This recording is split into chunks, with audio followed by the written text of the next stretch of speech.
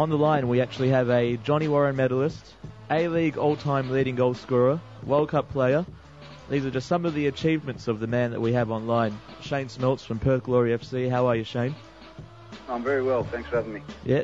Firstly, let's discuss Friday night. It was a 3-0 victory over the Melbourne Heart in front of your home fans at NRB Stadium. It was a brilliant atmosphere. You're coming off the bench and scoring 2 goals to contribute to those important 3 points. Walk us through those 2 strikes and what that will do for your confidence going forward. Yeah, look, firstly, I think it's a great position we're in at the moment. I think we've started to build some momentum over the last few weeks, and that was an example of that on Friday night. It's great to play these night games at home, and we've got another one coming up, and hopefully we can get another good crowd for that and build from there. But going back to that game, I think it's we were 1-0 up. Obviously, Adrian Zara scored a fantastic goal to put us in the lead, and I was pleased to come on, obviously knowing we were winning, and hopefully we could get another one. So that was the aim, and to obviously score 2 goals was obviously I'm pretty pleased with that. We've seen one of the tactical trends in Europe has been some of the big clubs rekindling the old-fashioned strike partnership in favour of a sole centre-forward in a 4-2-3-1 sort of formation. So over your career, you've shown the ability to score in any setup. So I wanted to ask you if you thought the tactical approach of playing with a strike partnership was better than playing with a sole centre-forward, or what has worked over your career in the different setups you've been in? Yeah, I know what you mean. I think it comes down to what sort of players you've got and what attributes they've got as well. You look nowadays, most teams do go with the one up front or the 3 across the front, if you like, and with the 2 wide players. But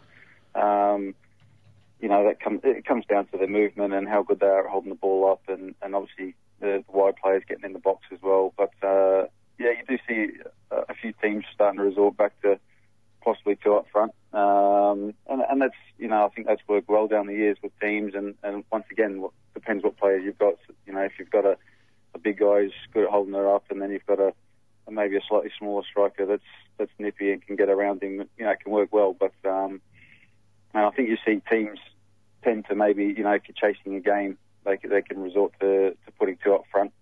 So there's obviously different things you can do going forward, but it all comes down to what the coach wants at the end of the day. Yeah, most certainly, and that's Kenny Lowe at the moment, who's doing a fantastic job. We wanted to touch on 2014 right now. It's a World Cup year, and the World Cup of 2010 would undoubtedly be a highlight for you after scoring the goal against Italy in Nelsprite, and also the fantastic setup of Winston Reid's equaliser in Rustenburg.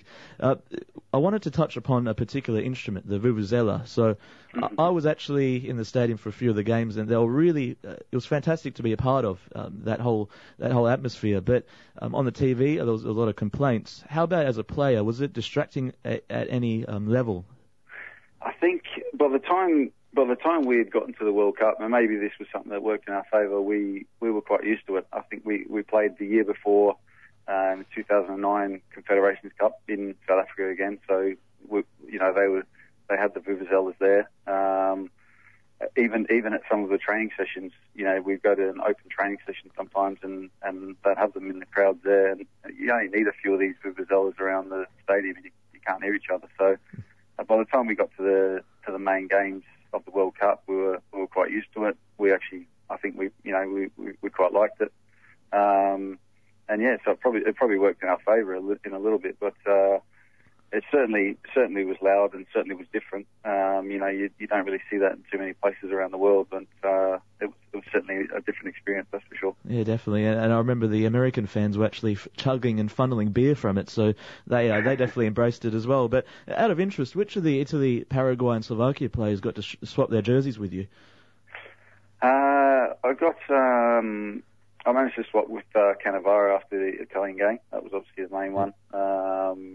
I got, who did I get? I can't even remember the other ones I got. But yeah, obviously, look, it's fantastic to play in those games, and then you swap jerseys, and it's something you take back home, and you're always going to remember. That's for sure. Yep.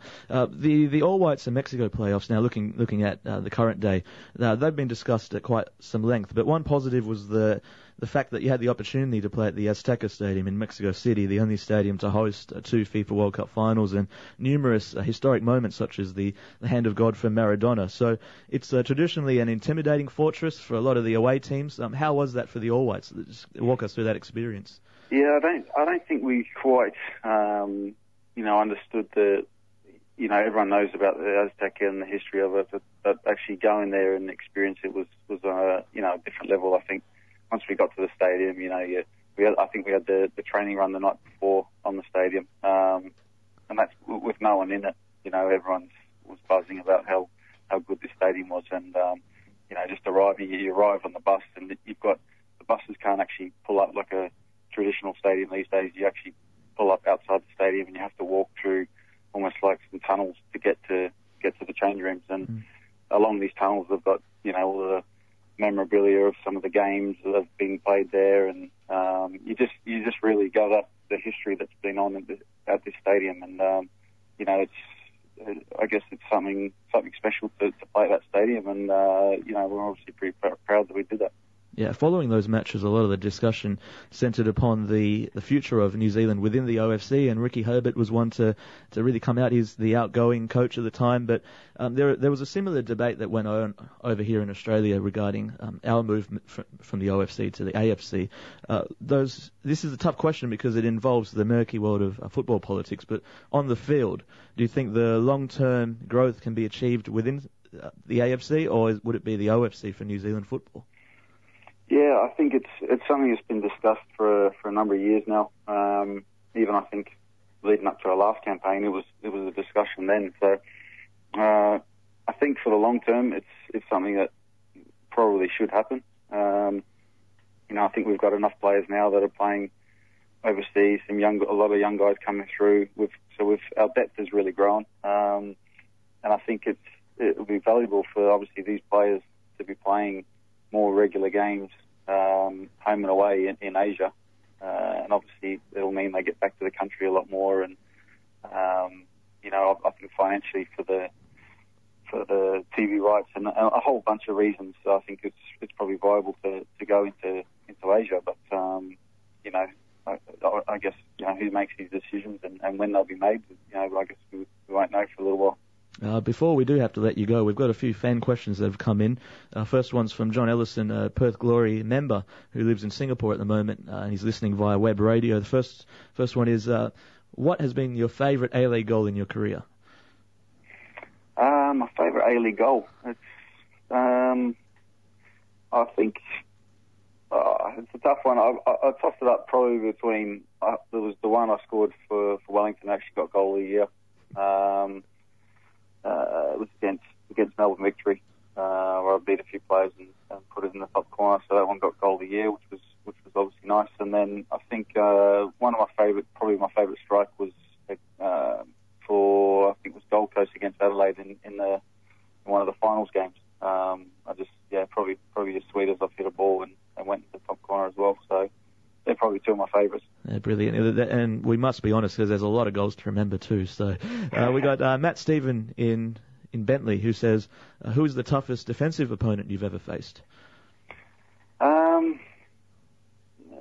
Is this in the A-League or around the world? Around the world.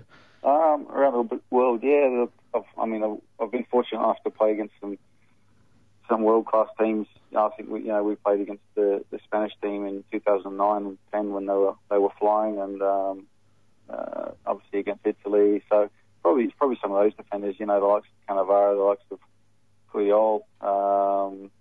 There's a whole bunch of them, to be honest.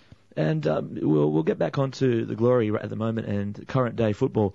You have been through a lot of injuries recently. For the younger listeners who are playing the game and who want a career in the game, injuries are an inevitable part of football. But how do you actually go through it? What's your mindset in the sports rehab so you can come back like you did on Friday night and score goals successfully? Yeah, I think that's the key, is to obviously firstly be strong in the mind. I think, like you said, no matter what age you are, whether you're young or older, later in your career, you're going to experience injuries at some stage. I mean, I was fortunate enough to go probably 4 or 5 years before that little run of injuries I had. without an injury. So I don't think I missed a game in 4 years. So a lot of players don't get to experience that as well. But yeah, look, it's one of those things. I mean, we even look at the club now. You've got young Josh Riston, who's probably gone through his first bit of an injury, 3 months, a little operation, and it's how everyone comes back through it. Same as Jamison, he's a strong character and he's going to be fine. And it's just a matter of knowing what you need to do to get back, and making sure you follow through with it, and really believing that you'll get back to your best when you do come back. Shane Smeltz, thank you so much for joining us on Beyond Extra Time. Appreciate that, guys. Thanks a lot. No worries. Ladies and gentlemen, that was Shane Smeltz from Perth Glory FC, also a superstar of international football for the New Zealand All Whites.